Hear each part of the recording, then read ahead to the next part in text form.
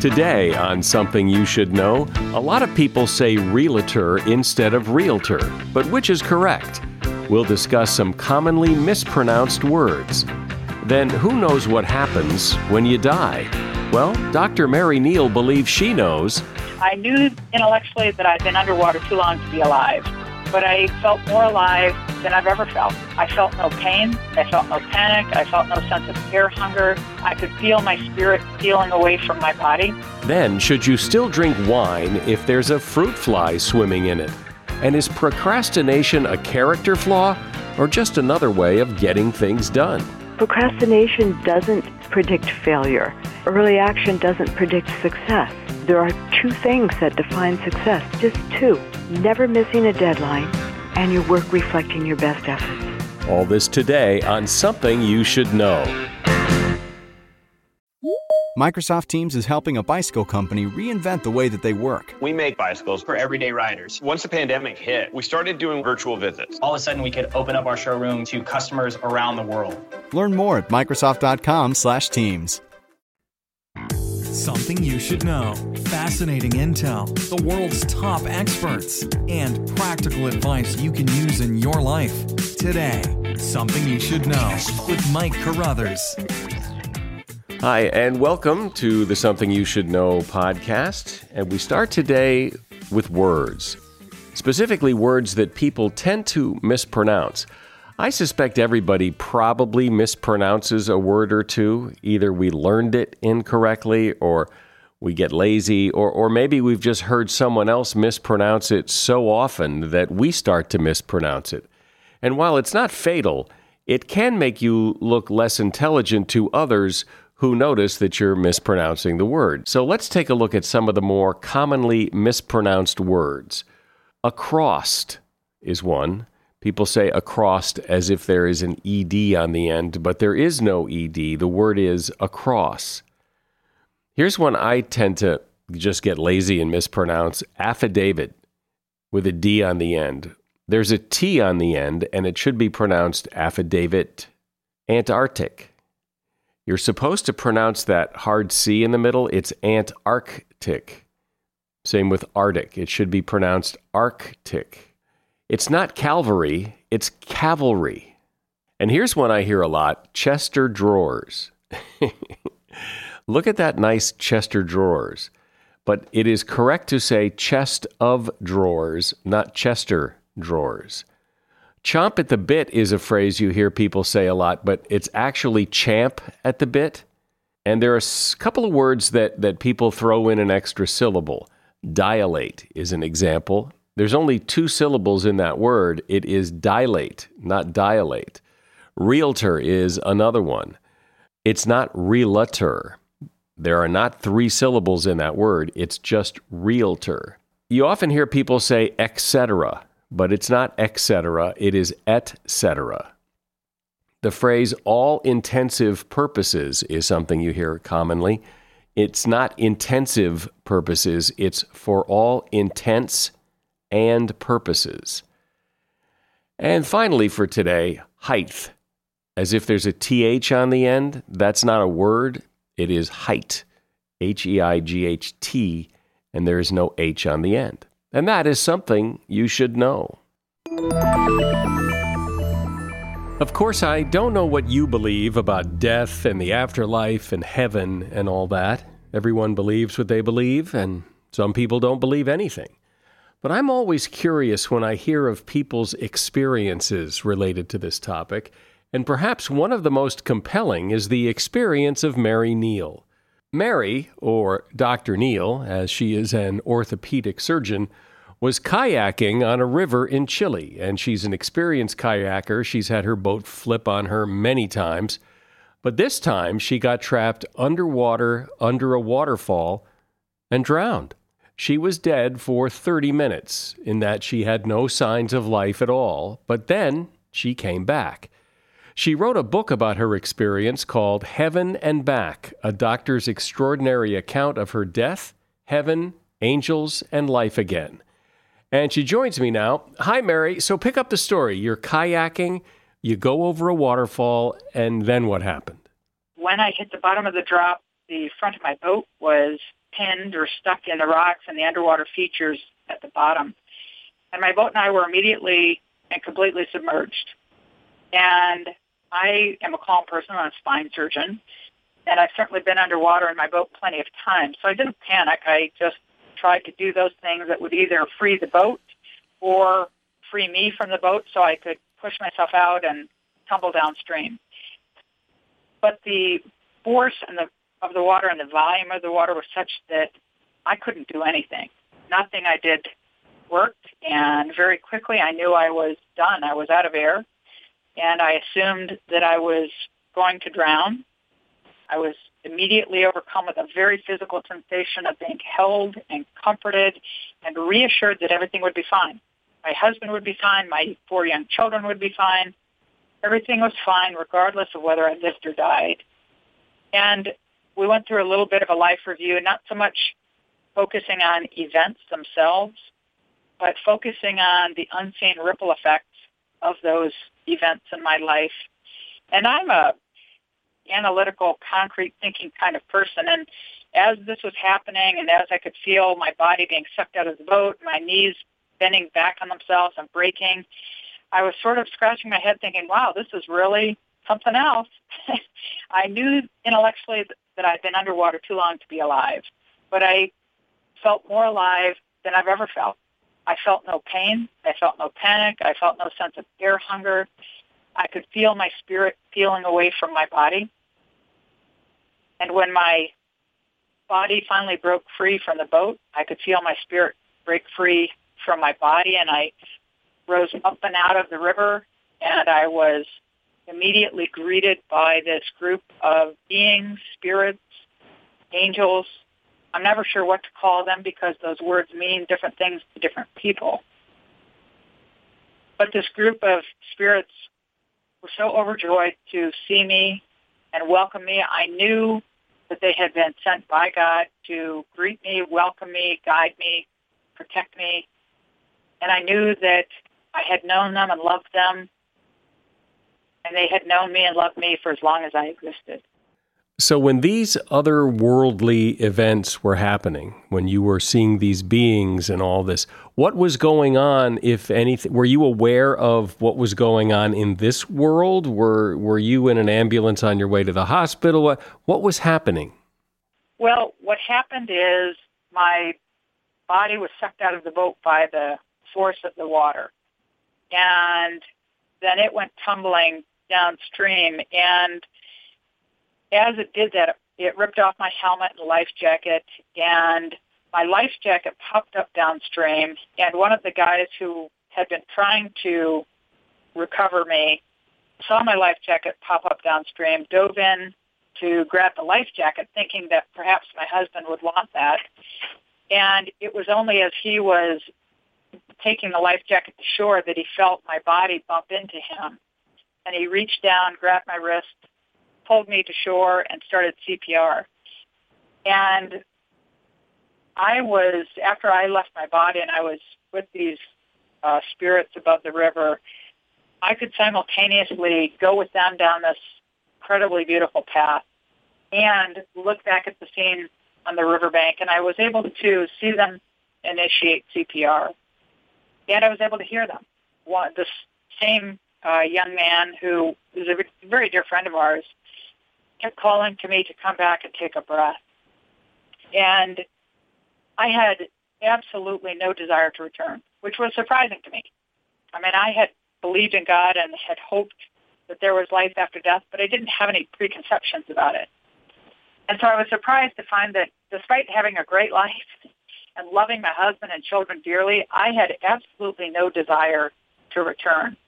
And he would keep calling to me, and then eventually I would feel so sorry for him because he looked so sad and vulnerable that I would go back to my body, lie down, take a breath, and leave.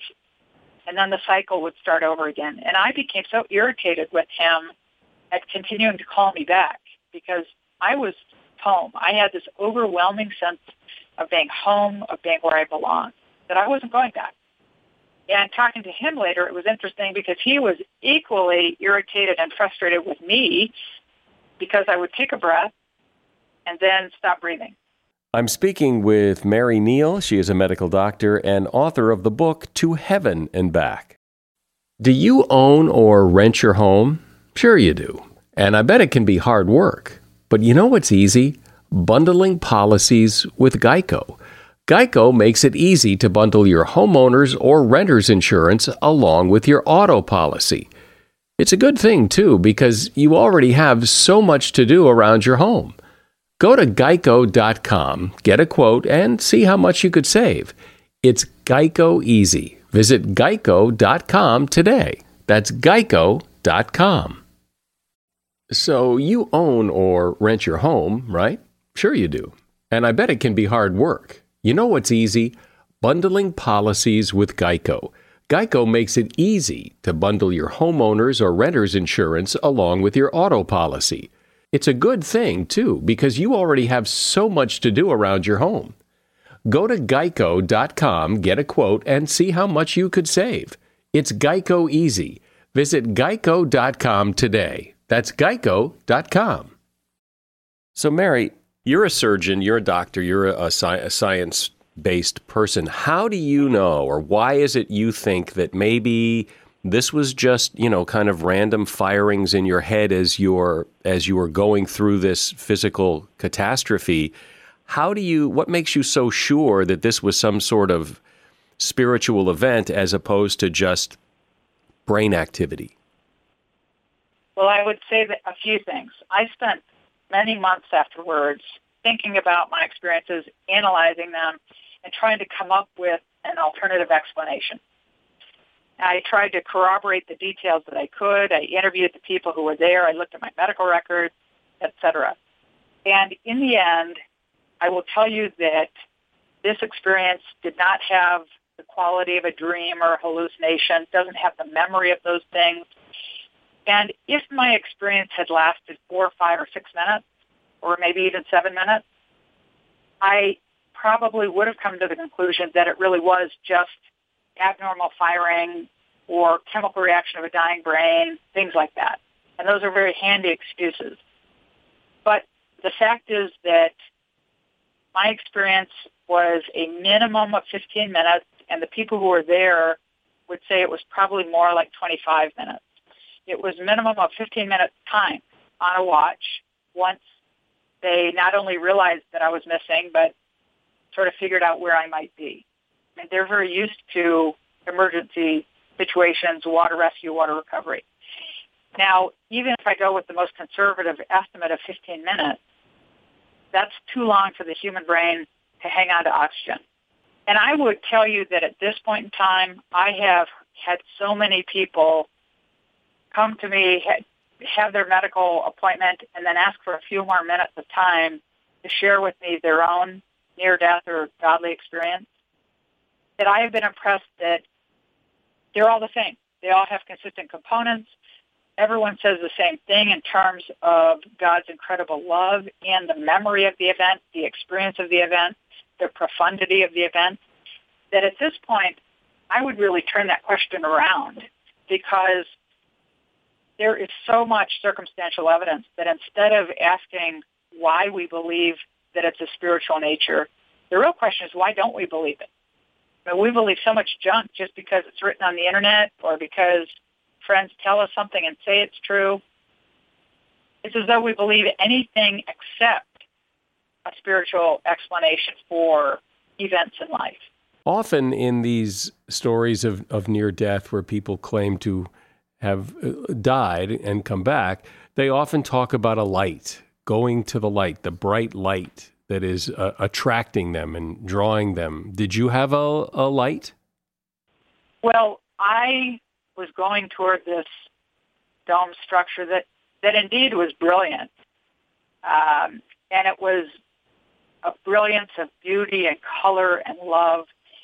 And when people describe the white light, I sort of think of a couple things. I think that many experiences are very short, and historically, I mean, in my sense of skepticism, I've always thought that probably was just an abnormal firing of the brain synapses. Sort of like you look at the sun and you close your eyes and you still see this bright light. But that really wasn't the quality of my experience. Certainly, everything was brilliant, and it may be that when people talk about a white light, they really are describing the brilliance of sort of the entrance. And it's very difficult because we just don't have the vocabulary for me or other people to adequately describe the experience. It's sort of like living in a two-dimensional world and trying to describe the three-dimensional world. You don't even have the vocabulary to describe a cube. And so it's hard because the description fails me. It fails anyone who's had this kind of experience. So having gone through this and then actually analyzing it to the point of writing a book about it, what's changed? What do you do differently now? I mean, are you not afraid of dying? What's different? Well, externally, I hope my life hasn't changed too much. I would like to think that I was a nice person before, but internally, my life has profoundly changed. I absolutely am not afraid of my own death, for sure, and it has changed the way I experience death in general, death of people I love, death of people I don't know, partly because it has really transformed what was faith into an absolute trust in the promises of God. God loves us intensely, has a plan for us, and there really is life after death, which profoundly changes the way I experience every moment of every day. I fully recognize that every decision, every choice, every human interaction does matter and really does impact the overall picture. And so it has changed my focus entirely. I know that there's work that I need to be doing. There's work that each one of us needs to be doing, and we don't really have that much time. We think about life as being long, but in the big picture, it's just a blink of time. And we really need to be about God's business. We can't be wasting our time. You said during this experience that you didn't want to come back, but you did come back. And when you came back... Not by choice. No. But my question is, when you did come back and you realized that you weren't going up, you were staying here, were you still upset that you had come back? Or now that you were back, okay, now I'm back and everything's fine?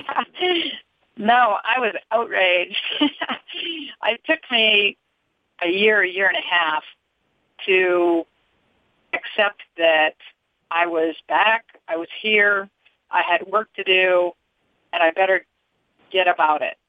No, I came back, and I really was in a state of disbelief. I just couldn't believe that I was here. And it took me a long time before I spoke much about my experiences to very many people, because not wanting to come back, I felt and still feel like is an important part of it. And my kids were still young. I never wanted them to think that they weren't enough of a reason to come back. But didn't you think... No, I really...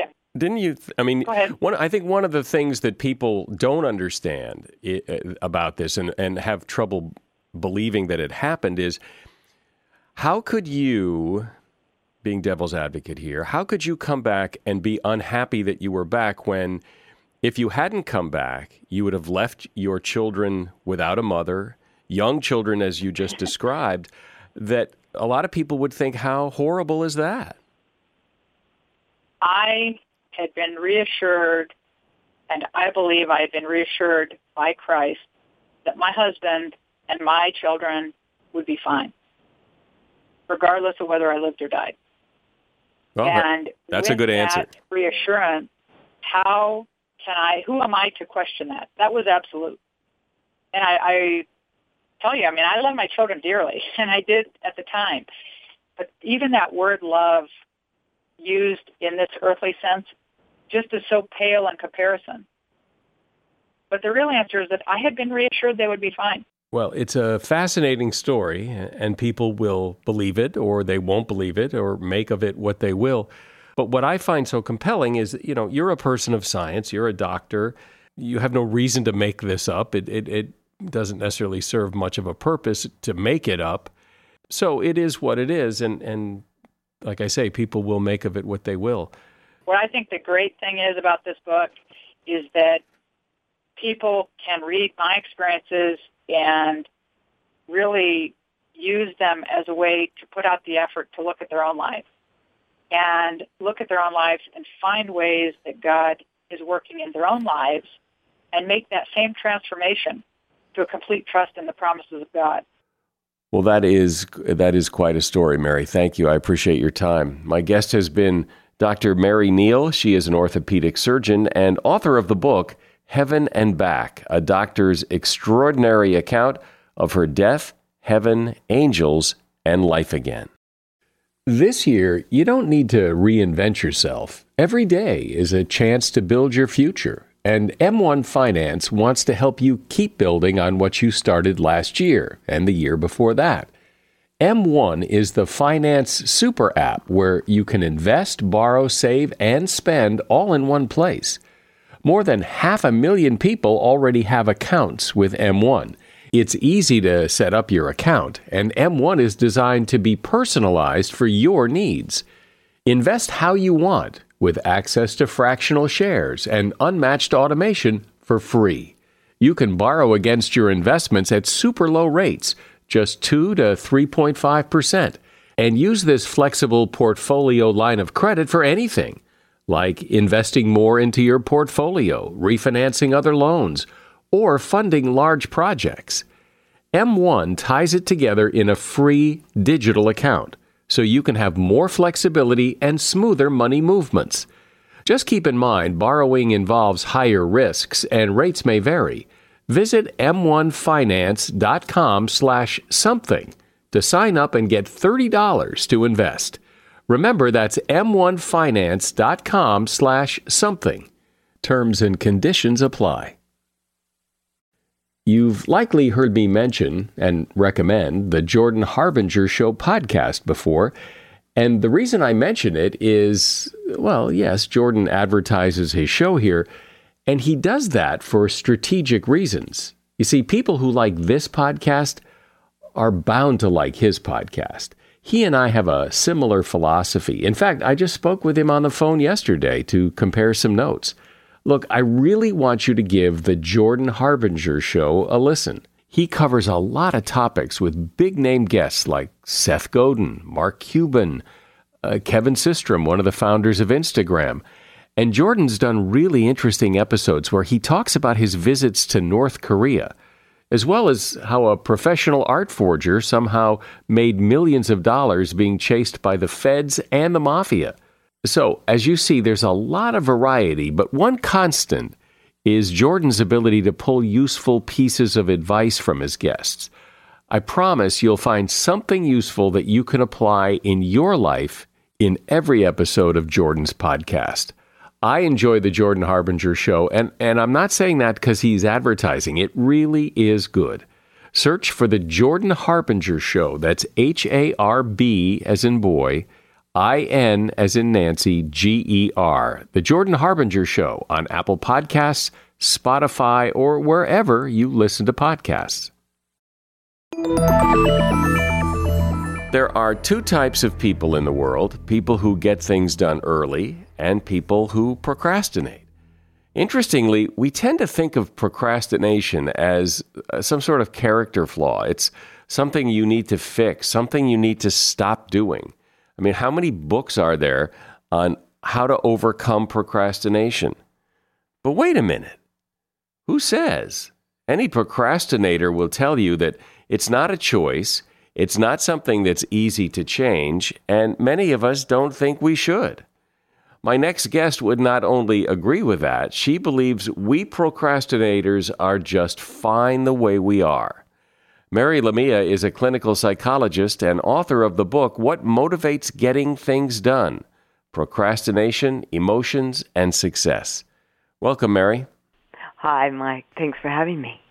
So do you think procrastinators are born that way? Is it in their DNA or not?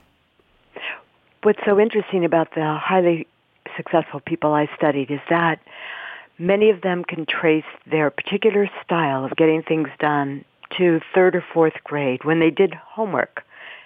Some would come home and want to go out and play and put their homework aside, often doing it at the last minute or late at night or on the bus on the way to school. And others felt compelled to get it done right away because they couldn't relax and go out and play and enjoy themselves unless their homework was done. It would bother them. And these kinds of styles seem to persist throughout their lives. So are they born that way? I don't think so.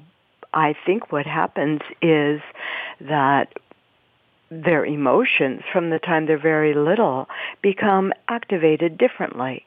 The people I call task-driven, their emotions are triggered by tasks that are left undone.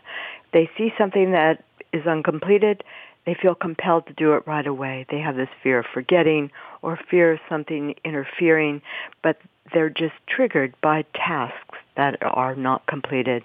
Whereas those who tend to procrastinate, I call them deadline-driven procrastinators, are activated not by tasks themselves, but by a deadline. So when a deadline is looming, their emotion becomes activated and they're energized and get things done. Not only the task at hand, but they tend to get a lot of other things done at the same time, which often they see as distraction, but it's not. It's just that their emotions are activated and they are energized and they see all these things that they haven't gotten done. So instead of attending to the task at hand, they may clean their closet, do the dishes, do all the things they haven't done for the past week or two, but they do get things done. So I'm one of those people who in fourth grade went out and played and did my homework late at night or in the morning, and I just put things off because I could. But I'm also one of those people who, when I do get things done early, it feels great, but it also takes me more time. In other words, if I have a deadline, I'm more productive, I'm more efficient. I get it done, I think, as good as I would have gotten it done if I did it early, perhaps better. Maybe that's just subjective, but it's not subjective. Actually, all of the high achievers I studied who do what you are describing. But my point is that I like to get things done early, but I tend not to get things done early. Well, one tends not to get something done early, especially if they are a deadline-driven procrastinator, because they don't have the energy that gives them the fuel. Emotions are an octane that help us get things done. They motivate everything we do, even though we're often not conscious that they're there to help us. But procrastination doesn't, predict failure. Early action doesn't predict success. It's all about, there are two things that define success, just two. Never missing a deadline and your work reflecting your best efforts. And the high achievers I studied, whether they procrastinated or not, consistently met that criteria. It's fine to be a procrastinator as long as you never miss a deadline. We equate procrastination with failure, and that is wrong. Procrastination should not be linked with failure. There is that old saying that, work fills the time allotted. And so if you have 5 days to do something, it'll take you 5 days. And if you wait until the last minute, you'll get it done at the last minute. But I have also talked to people who have said, well, this idea that procrastinators do better under the deadline is false, that they don't do better work, they just do faster work. But it doesn't sound like that's necessarily the case. That is not the case. In fact, there are many procrastination studies that tried to look at that and found that deadline-driven people who do things at that deadline, do excellent work. In fact, a recent study of Ivy League colleges on procrastinators found that up to 95% of those people in Ivy League schools procrastinate. Obviously, they're not all failing.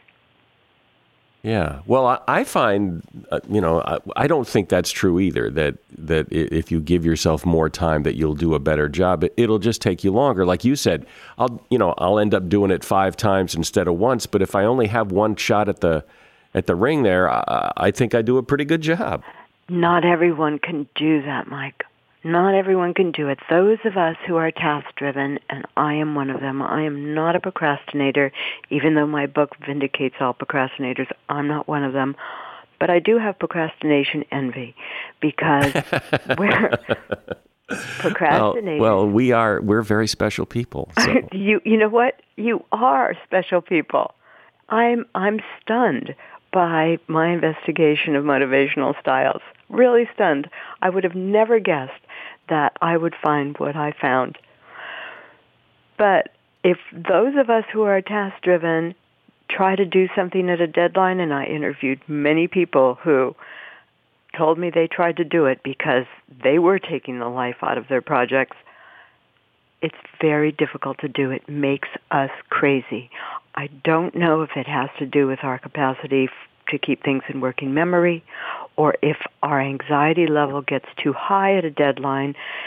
Our anxiety level is high, which makes us do things ahead of time.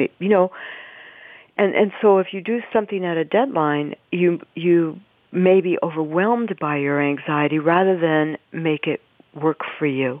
I also find that, and I suspect this is somewhat universal, that if someone else is expecting the result of this assignment or work that I have to do, it's much more likely to get done than if it's just, working on the great American novel and nobody's waiting for it and it never gets done. I had a graduate student, for example, who was a heavy-duty, deadline-driven procrastinator, and she was able to complete her dissertation much earlier than anyone in her cohort because she made those kinds of commitment incentives. She would email me as her dissertation chair and say, I'm going to have this piece to you by this date. And she would do it every single time, and her work was exceptional. So those kinds of promises to others, or even a promise that will evoke some fear in us, like if a partner wants you to do something by a particular time or date, the fear of their disapproval may lead you to get it done. Even though you may not like it, that agitation will compel you to take action. So there are many other things that influence our behavior. Another thing that we in our culture believe is that procrastinators are always late.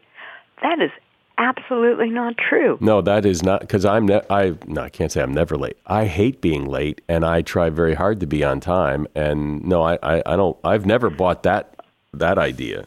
Not only that, but procrastinators are able to be early. For example, there are many of the procrastinators I studied who told me they would get to appointments or to the airport for a flight much earlier than the task-driven people I studied. And the reason they were able to do that is because they could sit around, relax, read a magazine, people watch. They didn't mind just sitting there, whereas task-driven people who feel compelled to get things done continuously hate getting to some appointments on time because they see it as a waste of time. They could be doing other things. Do you think that if a person who's a procrastinator tries to become less procrastinating, does it ever work? And if it works, are they happier for it or not? How many books are there on the market that tell you how to beat procrastination? Right, there's a million. And it doesn't work because nobody has taken a look at what creates that motivational style. It's based on when our emotions are activated. Can you change when your emotions are activated? And if I give you a project 2 months in advance and you have plenty of time to do it, will your emotions be activated enough to compel you to do it? Not really. You could get it done, but you won't have the energy and the drive, and you probably will lack the creativity and intuition that enables you to do the kind of job you might do at a deadline. So yeah, we can get things done earlier. We can change our style a bit. But why mess with evolution, I remember in school when the teacher would say, by the end of the semester, you need to turn in this big report, this big project. I used to hate that because then I had that hanging over my head. I wish she had waited until, 2 weeks before it was due to tell us about it, because then at least that wouldn't be hanging over me the entire semester, because I wasn't going to do it till then anyway. That's so true. And, both teachers and managers have to understand that there are different motivational styles in the world. And so rather than your teacher giving you a project that you have to do 2 months from now, it would have been better if the teacher said, this week this is what you have to get done, and next week this is what you have to get done, to give you deadlines in between. And that satisfies both task-driven people and deadline-driven people. So the task isn't right away. It's not tomorrow that you have to do this, but in a week. So it really helps when teachers and managers understand motivational styles and could direct people accordingly. But if you were one of those kids who did things at a deadline, it must have been really hard to be involved in a group project if you were with task-driven people. No, because what I said earlier, if somebody else was counting on me, I still got it done because they were counting on me. But when the teacher said, you have all semester to do this project, and then they usually threw in, and if you wait till the end, you won't do a good job, I'll do a fine job, and yes, I will wait to the end, and I wish you hadn't said a damn thing about it. Both procrastinators and task-driven people have regret. And regret is an emotion based on shame that enables us to look at ourselves and sort of self-supervise. And what procrastinators do with their regret often, their post-deadline regret, is to say that same thing. If I had done it earlier, maybe I would have done a better job. I ran across a couple of those people in interviews, and one of them had a very good example where he said he always does reports at a deadline, and everyone respects his work. And yet, one day, he thought about it and said, maybe I don't do such a great job. Maybe I should be able to get things done earlier, and it would make my reports better. So he went through his files and looked at previous reports, and they all looked really great to him, and he wouldn't have changed anything. They were all first and last drafts. They only do it in one draft. And so he asked a colleague to review his reports, and the colleague said, these are excellent. What is your concern? And so he didn't believe that, asked one more colleague. Same thing happened.